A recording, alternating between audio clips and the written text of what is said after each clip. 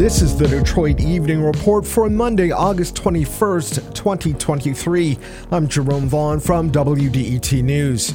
The Detroit Public Schools Community District has reached a tentative contract agreement with the Detroit Federation of Teachers. The deal averts a possible work disruption just days before the scheduled beginning of the new school year. The DFT Executive Board voted unanimously to present the proposed deal to teachers for a ratification vote. Terms of the agreement will remain confidential until it is ratified. Members of the United Auto Workers say they are prepared to go on strike if the union cannot agree on a new contract when the current deal expires next month. Hundreds of union members rallied in Warren yesterday. UAW President Shawn Fain says the union took a hit more than a decade ago to help keep car companies from going bankrupt. If they want to not make product, if they want to submarine all this profits they've made over the years, then that's up to them. And if they choose to do so, then we're going to do what we have to do. And our membership's ready to do it. Fain says the union made its demands clear to automakers weeks ago, and it's now up to GM, Ford, and Stellantis to respond. A prolonged strike could have serious consequences for the U.S. economy.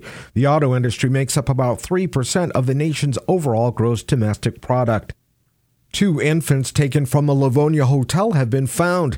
Twin brothers Matthew and Montana Bridges are just 2 weeks old. Their removal from the hotel triggered an Amber Alert just before 6 a.m. Many Metro Detroiters were awakened when their phones sounded an alarm. Detroit Police Chief James White says the infants were brought to the city's 9th precinct around 9:30 this morning. They were safely brought inside the precinct, made contact with an officer on the desk. As you can imagine, the entire precinct was on high alert. We got the same Amber Alert that you all had or got. And so to see them walk in with the 2 babies, we were all very, very happy. Detroit Police, Livonia Police, and the FBI held a news conference just before noon to update the public that the twins are safe. Livonia Police continue their investigation of the case. And gas prices are a bit lower in Detroit. The average price for a gallon of self-serve unleaded is now $3.84.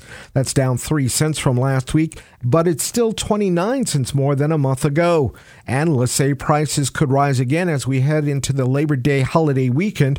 The U.S. is also entering the height of hurricane season, which could produce storms that could impact oil infrastructure near the Gulf of Mexico. If you're looking to spend less on gas, follow the speed limit and consider paying cash. Many gas stations charge 10 cents per gallon less for cash than for credit.